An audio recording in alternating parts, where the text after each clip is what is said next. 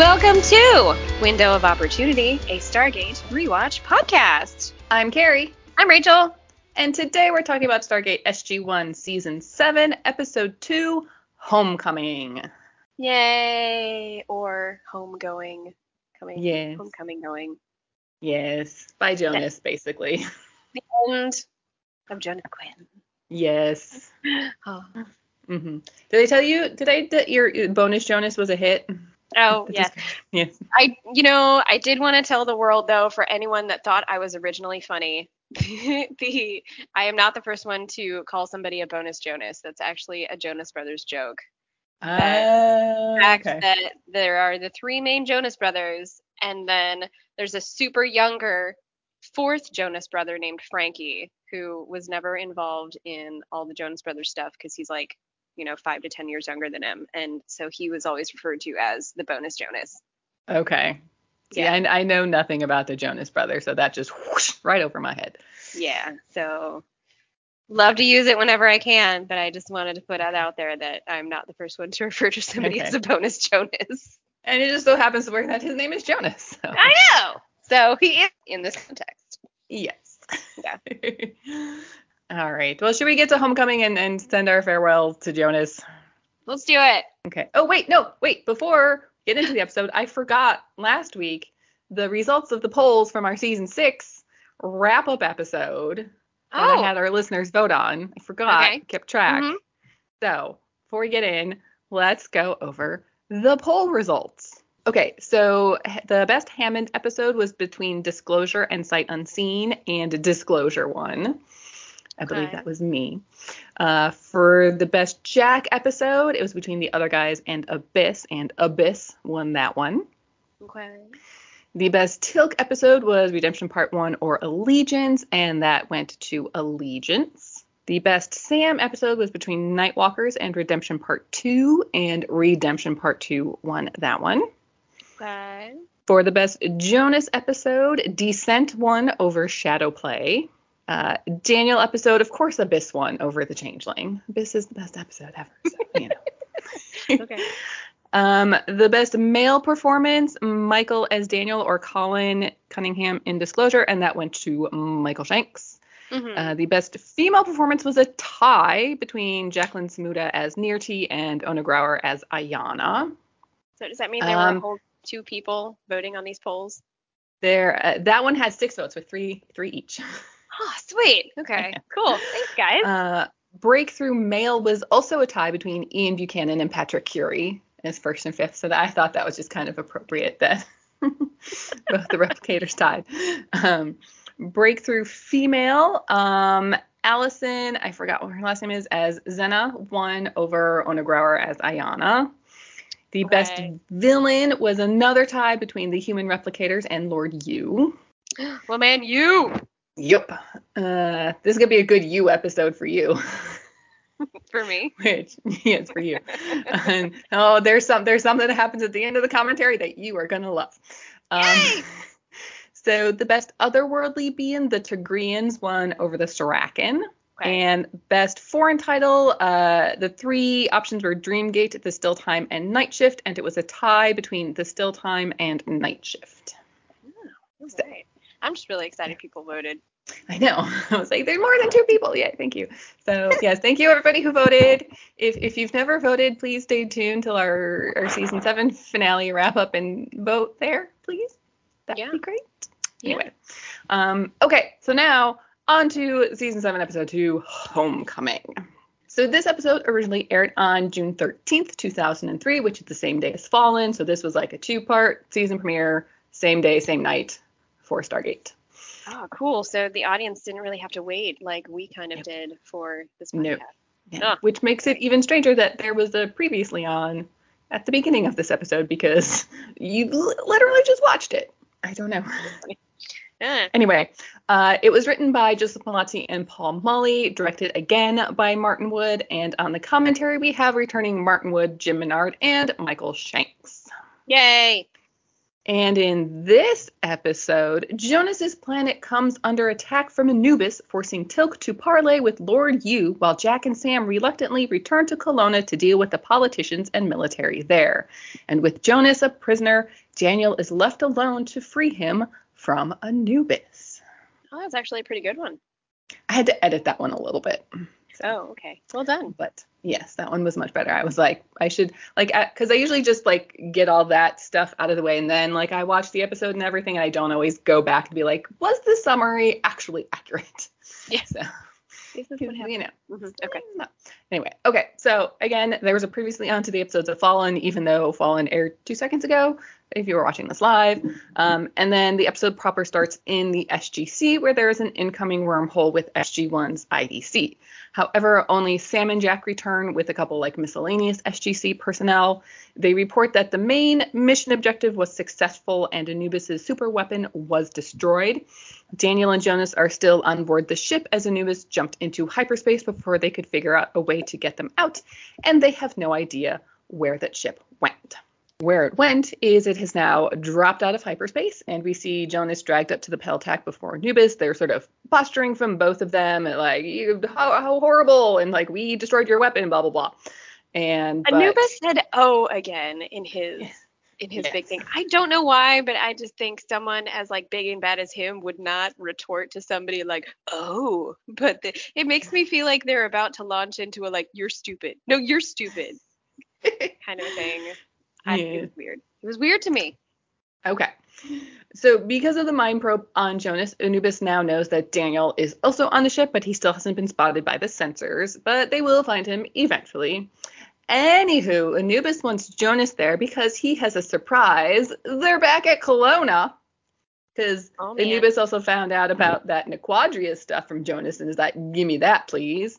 And then we see Anubis's ship actually like enters the atmosphere to like hover directly over the Kelownian capital. Like he's not up in orbit. He's like right there. And then we cut to the opening credits. Is it weird to you that Nequadria was such a kept secret? I don't remember if they explained how it was kept a secret before. Apparently it's only found on this planet, and something happens that no Gould knew that Langara, which is the planet Kelowna is on, existed. It had somehow gotten like erased from Gould records for some reason. Yeah. So that's why nobody else in the universe knows about it, except if you know where the planet is, which nobody does because it's not on any records. So. You don't know about it unless it's already there, unless you've already been there. Yep. Mm-hmm. Tortuga style. Yes, exactly. So we come back from the opening credits and we're up in the SGC briefing room, and the Tok'ra have no idea where Anubis's ship is. There's also been no word from Tilk, so they're assuming he's still with Lord Yu. Everybody's a little hesitant to speculate as to why Lord Yu didn't show, but Jack's just like, this is what happens when you trust a Gould. And Hammond gets it, but this was still the best option at the time.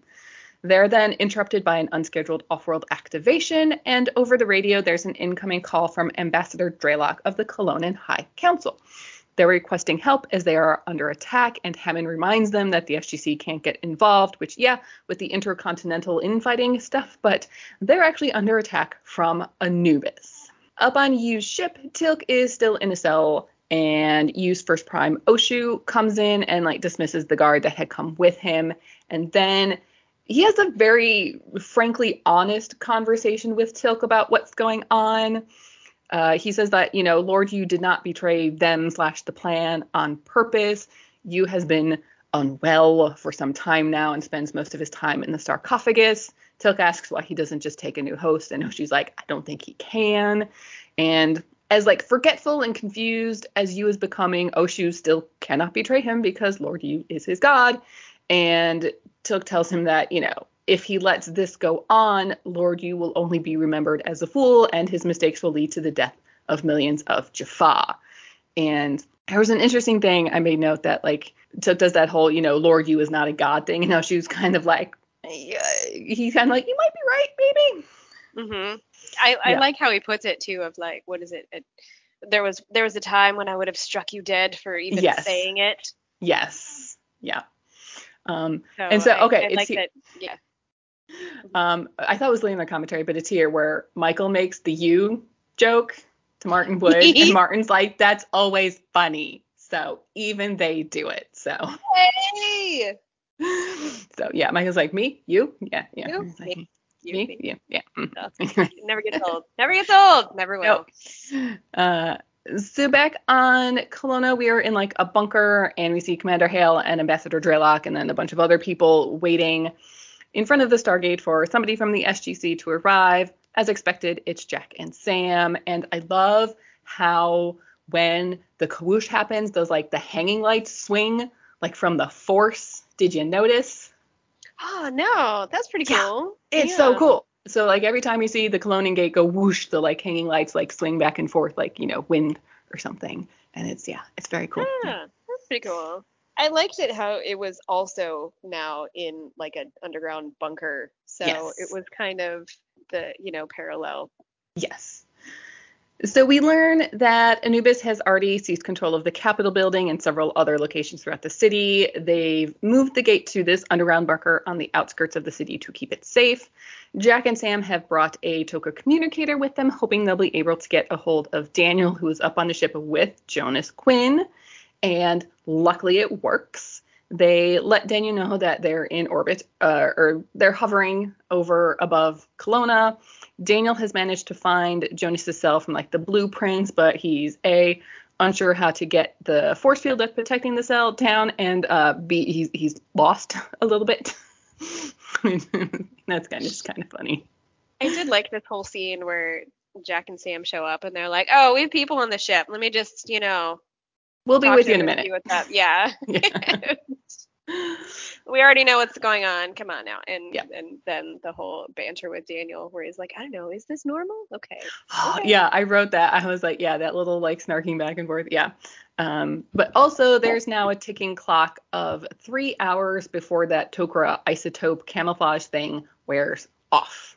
So yeah, there was like, once Daniel goes through all the stuff that's going on, Jack's just like, so business as usual. And Daniel's like, I don't know, is it? And Jack's like, yep, happens all the time. And she's like, oh, good, that's comforting. Then this happens all the time and you're still here and doing this, so I guess we'll be okay. Yep. So Teal'c and Oshu are doing something that Oshu isn't really happy about, but they pretty much have to at this point. So the other Jaffa that serve under Lord Yu will follow whatever Oshu says, but all of the other Jaffa that were part of like the tentative truce to take out Anubis won't so much. So they're going to try and get Ball on board to sort of take over. And at first he's like, how dare the Shilva be in his presence? And they're like, okay, if you don't want to do this, we'll go talk to Bastet. And he's like, now wait a minute. What is it you want from me? Like that's how you get a Gould on your side. We'll just go talk to somebody else. It's fine. Yeah, and that's when you need to look at each other like so easy. Ugh. Yeah. Mm-hmm. So also, if you don't want to listen to this plan, then they will lose any chance of getting rid of Anubis permanently, which every Gould wants at this point, no matter what side they're on. They all want Anubis gone.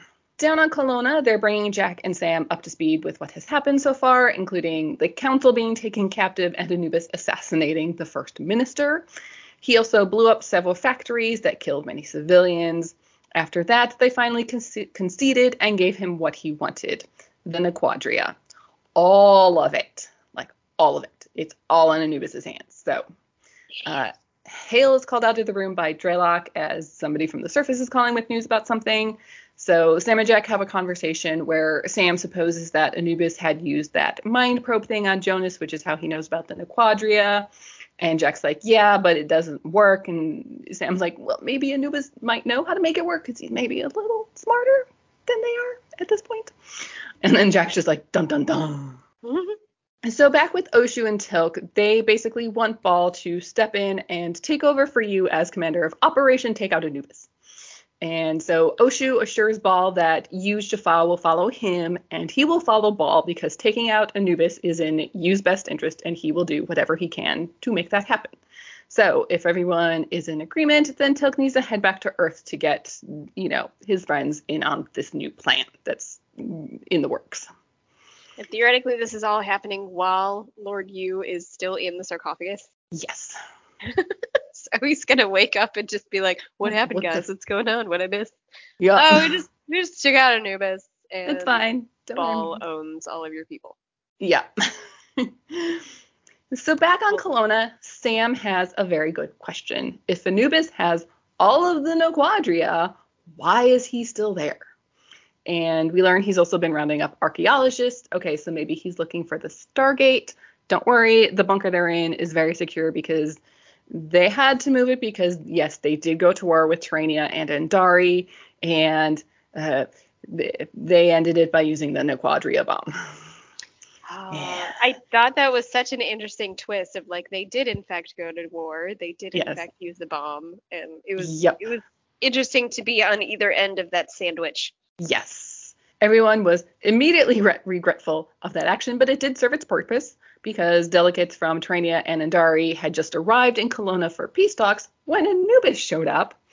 Also, the Terranians and the Antares don't know about the Stargate, and Jack's like, it might be time to tell them. And Hale is hesitant to do so because there's still a chance Anubis might just leave. No. No. Oh. But he's like, the Nequadria mines are totally depleted. It's like, he's not going to take your word for it. He will enslave your people and occupy your planet until he gets what he wants. And, like, okay, yes, the SGC will help in this because Anubis is horrible, but it's going to require the approval of every nation on the planet, not just Kelowna. Which I like. Yes.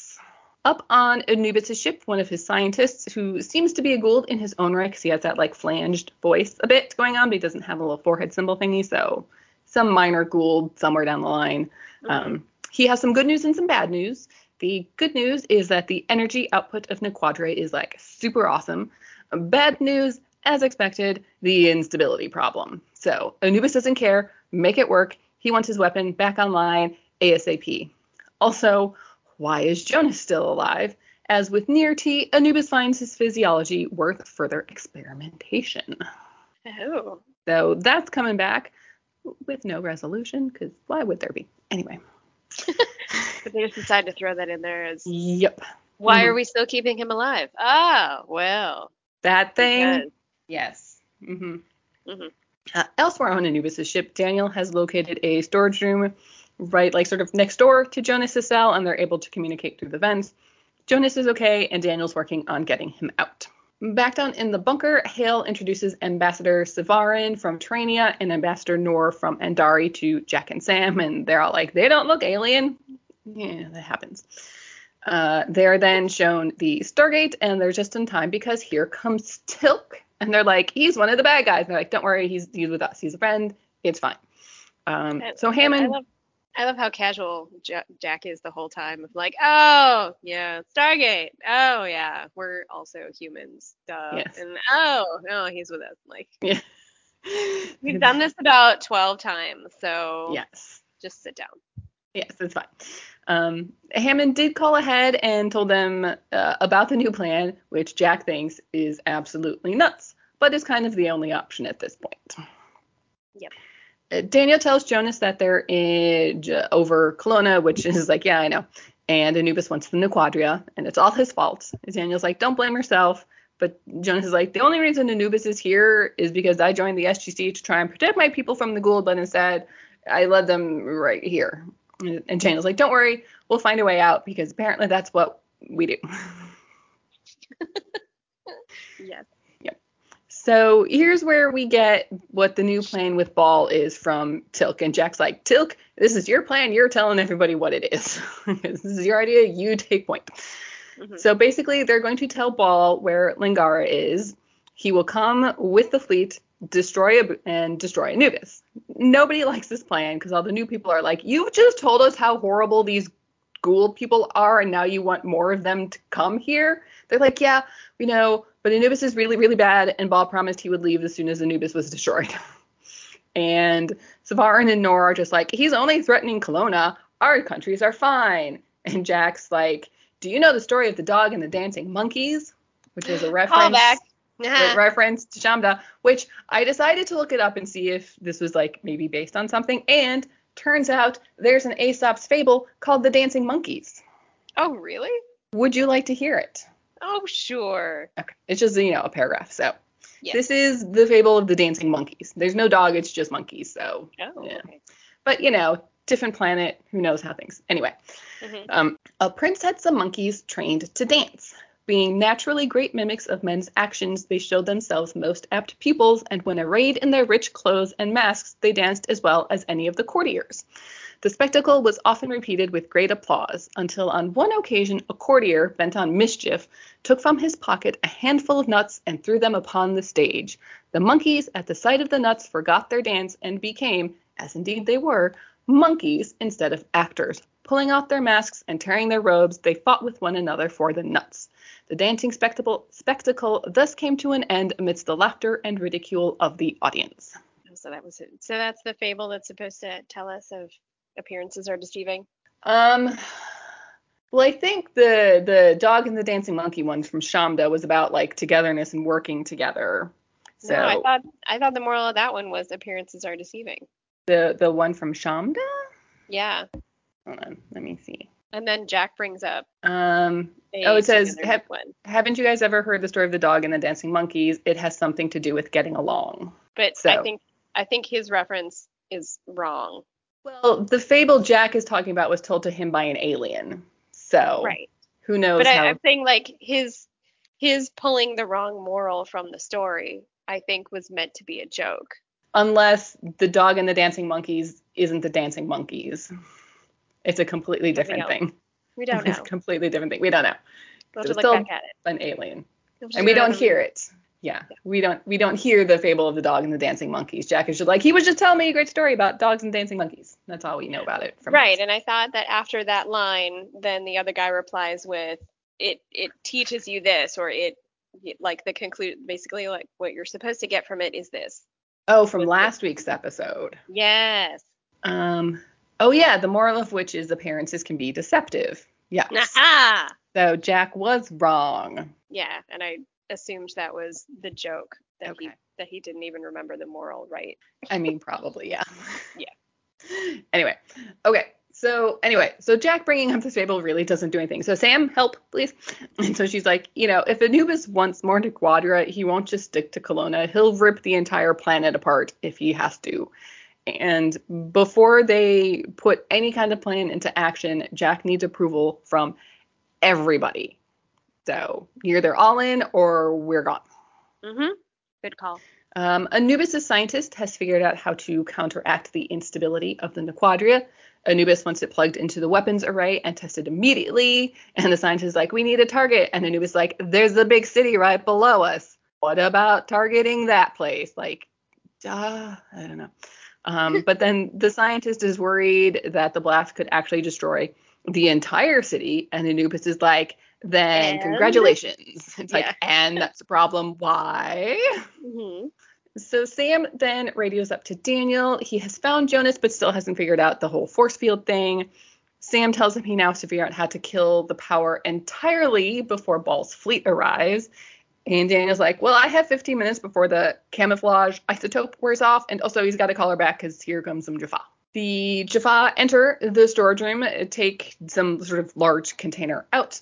One pauses, calling the others back, and starts looking around for a moment like maybe he heard something. And then there's an interesting discussion here in the commentary. Michaels was like, why did he do that? Because there was no noise. There was no sound. I noticed that. There was Yes. no reason for him to be like, Yes.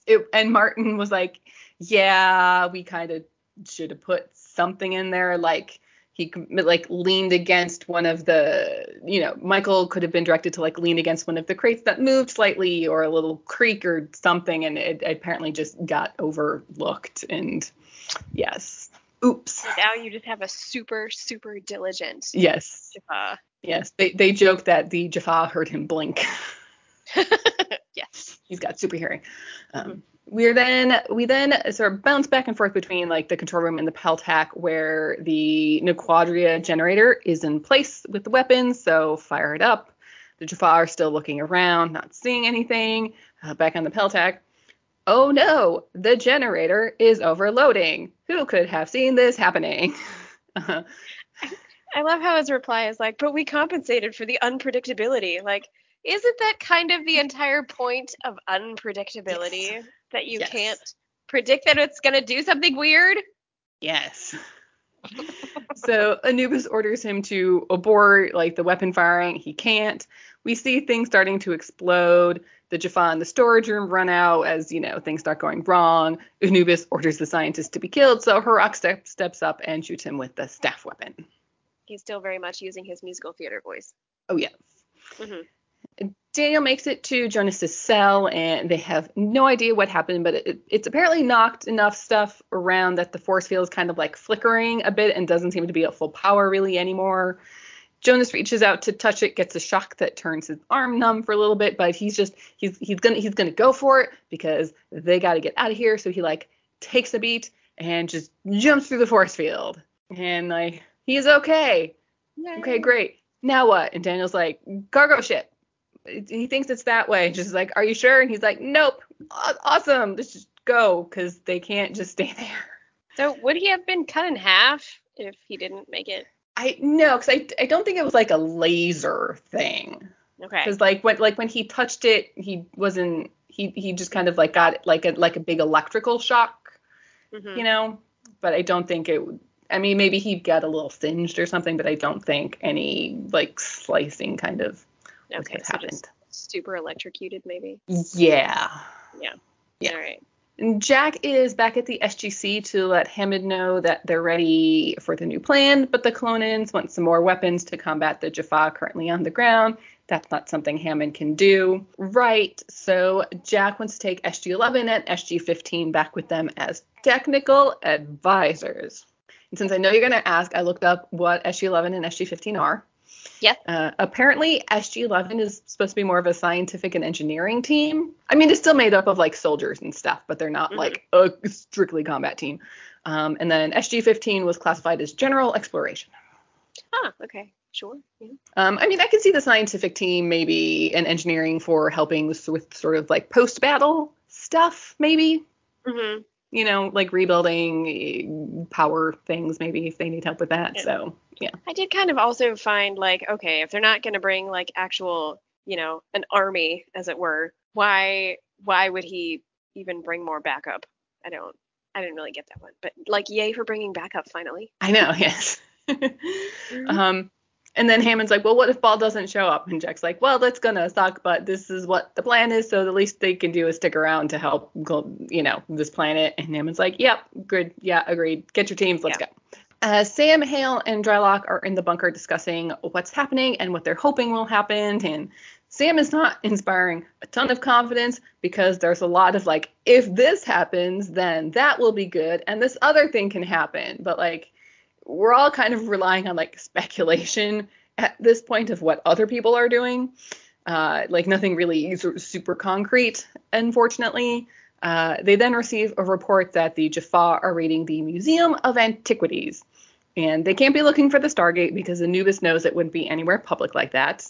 So Sam's like, what's in the museum? They're like, nothing. Everything was moved to storage when the war started. Okay, what was in the museum? Just a bunch of Gould trinkets from various dig sites. And Sam's like, did that include tablets? And Hale says that any tablets were classified and given to the scientists on the Nequadria project. So Sam's like, get me a full inventory. I need to know what was there. Anubis is looking for something, and I need to know what he's looking for. Daniel and Jonas are sneaking through the halls of Anubis' ship towards the cargo bay when they are passed by a large group of Jaffa, also making their way towards the cargo bay. Cargo bay! It's the place to be! Yes. Back in the bunker, Commander Hale is affronted that Jack has only brought 8 men with him to help battle the thousands of Jaffa currently invading their city. And Jack's like, excuse me, they are 8 good men. And really, it's the ship that they need to be worried about. If they get rid of the ship, the Jaffa will go. It'll be fine. Sam thinks she knows what Anubis is looking for, a command crystal thing that the Gould use. She's pretty sure this crystal has all of the information and knowledge from the Nequadria experiments from the Gould who originally occupied this planet. Because there were no handwritten hard copies of notes or anything about the Nequadria experiments that happened way back when. That would be currently in the warehouse for safekeeping. Ambassador Draylock can take them. Hill wants to send a whole like contingent to secure the building, and Jack's like, we don't want to draw any more attention to what we're doing than is necessary. So Sam's going to go since she knows what to look for, and Jack tells her to also take Tilk with them. Adventure. So I didn't really remember that. This is going to be one of those stupid obvious things, but I only remembered crystals being used as like power crystals. I didn't remember them being used as like USB discs. Yeah. I don't know if that's ever been like specifically stated. Yeah. But I guess if you think about like the computer runs off the crystals, the computers also have to store the information to run the computer. True. So I guess it's been sort of implied, but yeah, not really specifically said. Crystals also have information. Yeah. Like Used this. creatively at this juncture. Mm-hmm.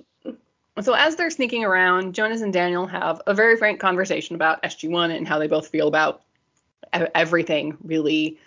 Daniel jokes that Jonas can keep the office, and Jonas is a little awkward about it, but like Daniel gets it.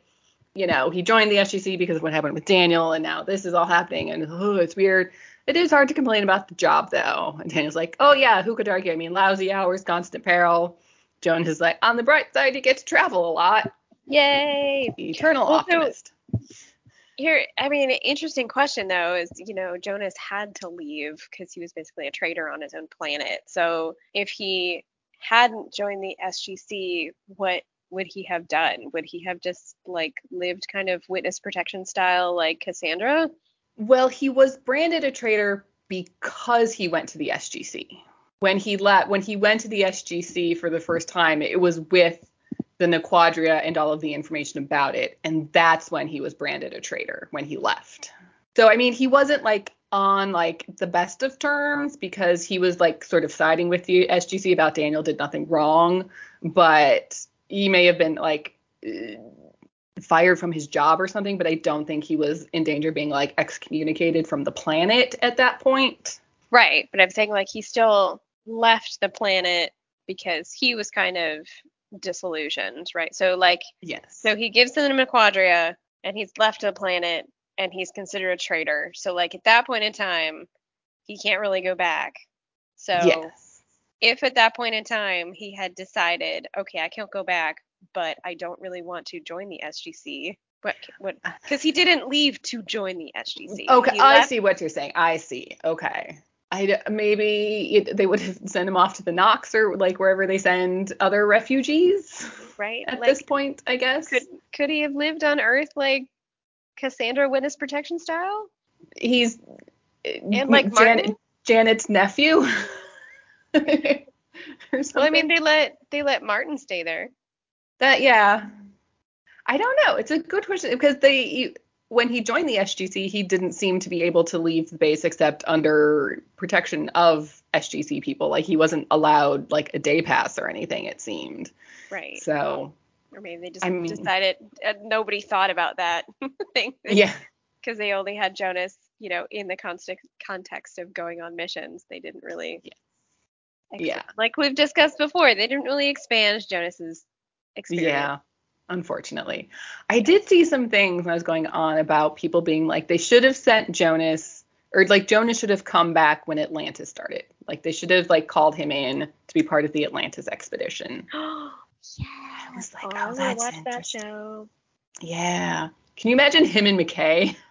That would have been awesome. Yeah. Oh, I would liked that show. I wonder what Corin was doing at the time. Don't know. Mm. Yeah. Anyway, so Daniel then tells Jonas that Jack actually thinks he's a good guy, which completely shocks Jonas. He's like, really? He's never said that to my face.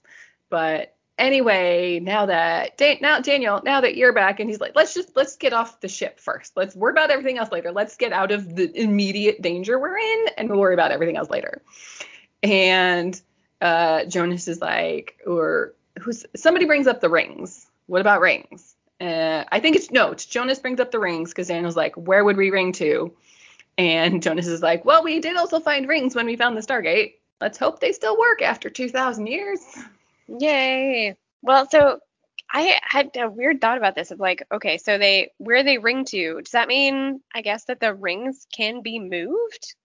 I guess so. I mean, the Stargate can be moved. Yeah, I thought that was interesting. I know. I've always been like, where's the power coming from? Is it plugged into something? Like, how do you just move it?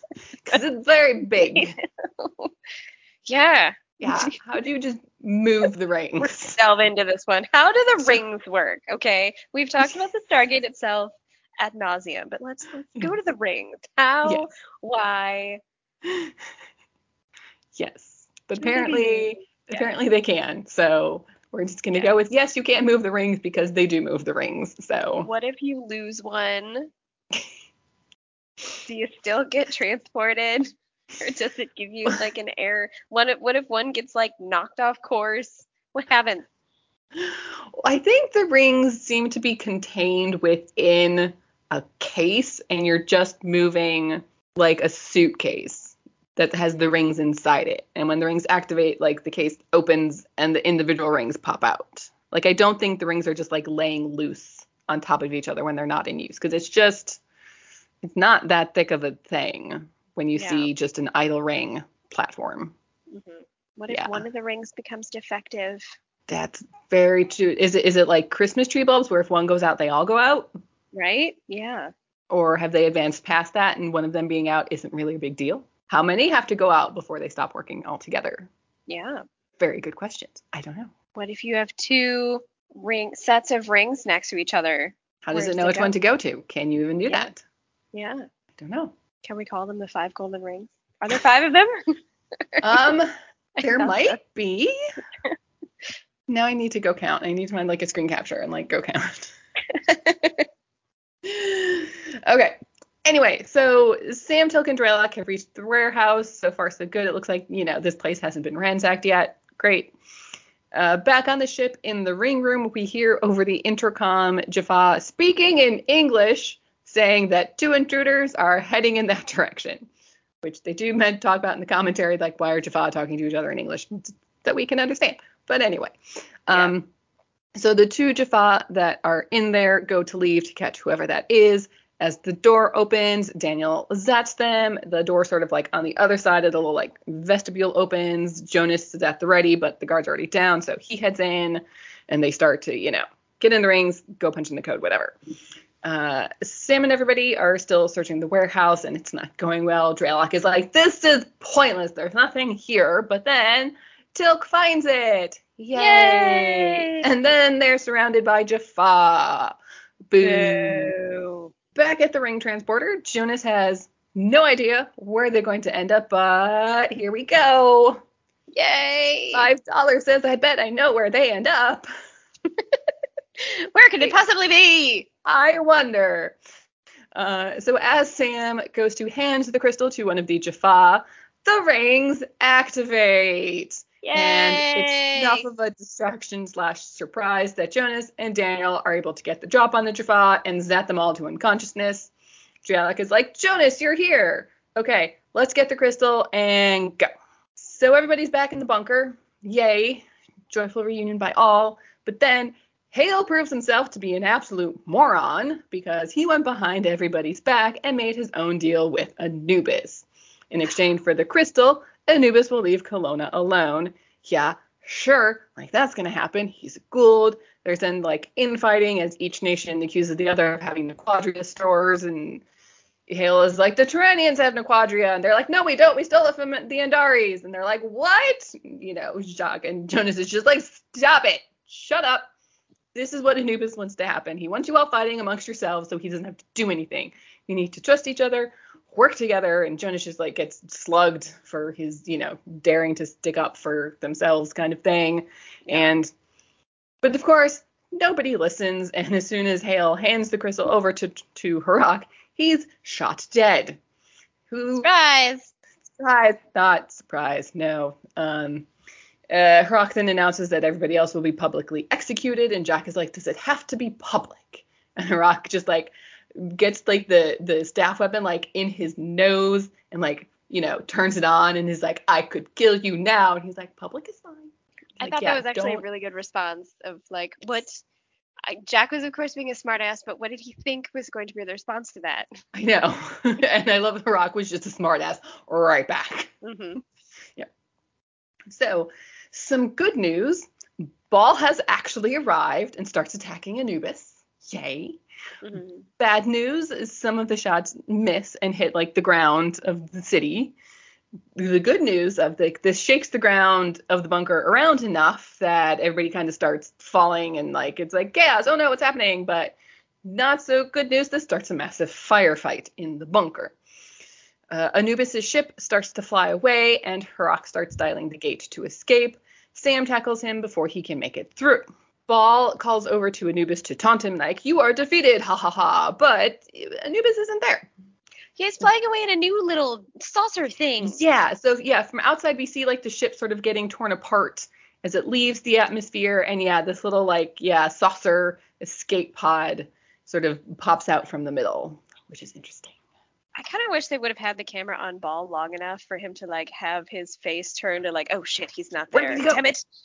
Foiled again. Yes. Yeah. Down in the bunker, one of the Jaffa takes aim for Daniel. Jonas jumps in the way, taking a staff blast to his side, but he's okay. The fighting continues. This time, Harak does make it through the gate, but like San has the crystal, so that's all fine. Where do you think Harak gated to? I was just about to ask you, like, where? Like back to like Anubis's home world, I guess? I don't know. Because I don't think Harak has a gate on his ship like some do. I don't think. Yeah, I was wondering that myself of like, where could they possibly be going? But, I guess Anubis' homeworld is the only place maybe. they can go. Yeah. Cut to sometime later in the SGC gate room. Jonas is getting ready to head back to Kelowna, but this time not as a traitor, because the only way the other nations would agree to a joint ruling council was if Jonas was appointed the Kelownan representative. The things I have to interject in here because I thought this was a very, very weird interaction to have on Earth as he was leaving. Yes. I mean, I get that it's good information for us, the audience, to have, but maybe it could have been in like his quarters in private between him and Draylock or something. But well, it sounds like it should have been something to get him like as an invitation to go back, not as like, we're on our way. I should probably tell you that you're going to be okay. Like, it was a very weird timing and on Earth. Like, it should have been something, right? You're right. Like a special visit to invite him back, or a radio communication, or it was odd. It was so weird. Yeah. Or Draylock is there, like, visit him in the infirmary to make sure he's okay. And it's like, by the way, it's been a couple of days. We've had this conversation. Will you please come back? Yeah, exactly. Yeah. That might have been a little better. Yeah. Mm-hmm. But, she's like, the things that Jonas has seen and experienced over the past year will be an invaluable asset to Langara's future. Jonas then has a moment to say goodbye to each member of SG1 and Hammond, and Daniel does actually remember what he told Jonas way back when they first met about how the problems on his planet would seem so insignificant compared to what's happening in the universe at large, and Daniel was right. And then, hug with Sam. Tilt calls him the great warrior, and Jack actually like smiles and is like, you earned it, which I was like, earned what? I know, like earned what? The ambassador position on your home planet? Like, maybe. I don't know. I know. Like, also weird. A little bit, yes. So as he heads up the ramp, he then turns and calls back to Daniel to please feed his fish. I liked that. Yeah. Everybody leaves the gate room except for Daniel, who Jack notices and kind of turns back, and we see Daniel just kind of staring pensively at the gate. And yeah, Daniel, he's doing fine. Jack just reminds him not to be late for dinner because he'll get cranky. And so, okay, so maybe there is maybe one thing. Like, Daniel's cool with rejoining SG1 and doing all like the exploring and meeting new people and weekly peril stuff, but they do get paid, right? Oh, welcome back, Daniel. The end. Yes, they do get paid. They do get paid. Yes. Just in case you're wondering, they do get paid. Don't worry. Yeah. That's fine. Well, that brings up a whole bunch of interesting things of bringing Daniel back from the dead. Yeah, did they? Well, did they even have a funeral for him? Yeah, I don't know. I mean, I guess it would be like any soldier who might be declared dead in combat and then turns up 2 years later. There's got to be a process for that in the military, a way to like undead somebody, like a missing in action kind of thing. But he wasn't in the military. He was a civilian, so he But he Does he worked for get the the military, same? Yeah. so I guess it depends on what they told people outside of the SGC happened. Right. You know, to the government writ large, how did they classify? Did they just classify him MIA? Did they classify him KIA? Yeah, we don't know, so who knows? You have relatives that he needs to freak out. No, because his grandpa's off on the planet with the big giant smoke aliens. Oh, So that's right. yeah, no, That's right. nope, he's got nobody. All right then. Yeah. Anyway, that was Homecoming. Yay. Yay. I thought it was a pretty good conclusion for Yeah. Jonas of bringing it back to his home planet and having him like save the world and, you know, kind of have an opportunity to rethink his whole situation, being like, okay, this is the state of what my home is in right now. My home kind of needs me now. And Daniel's back. Yay. Yes. So now I actually can kind of go back. Yeah. Some parts felt a little rushed, not as much as last week with Fallen. But again, I really think Fallen and Homecoming could have each been 2 episodes like they talked about last week on the commentary and everything. Yeah. But this one it didn't feel as rushed as the previous episode. Agreed. Yeah. Okay.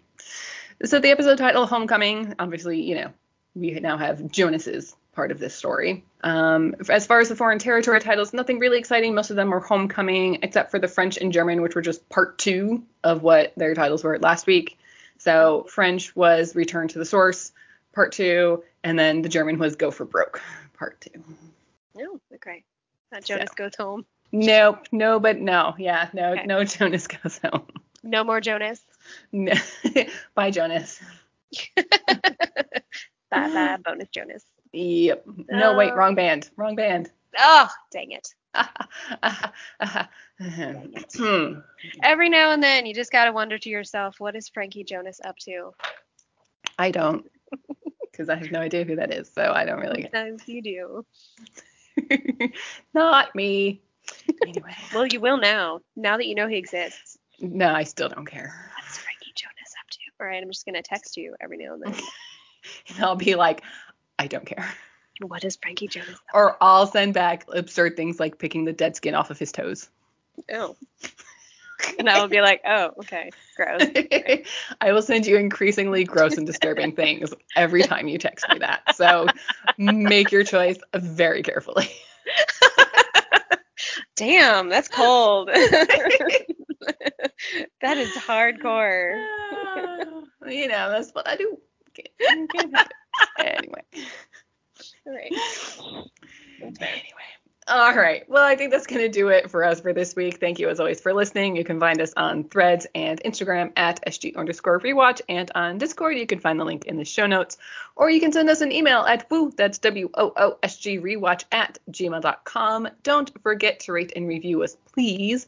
And we will see you next time for Fragile Balance. Bye. Bye.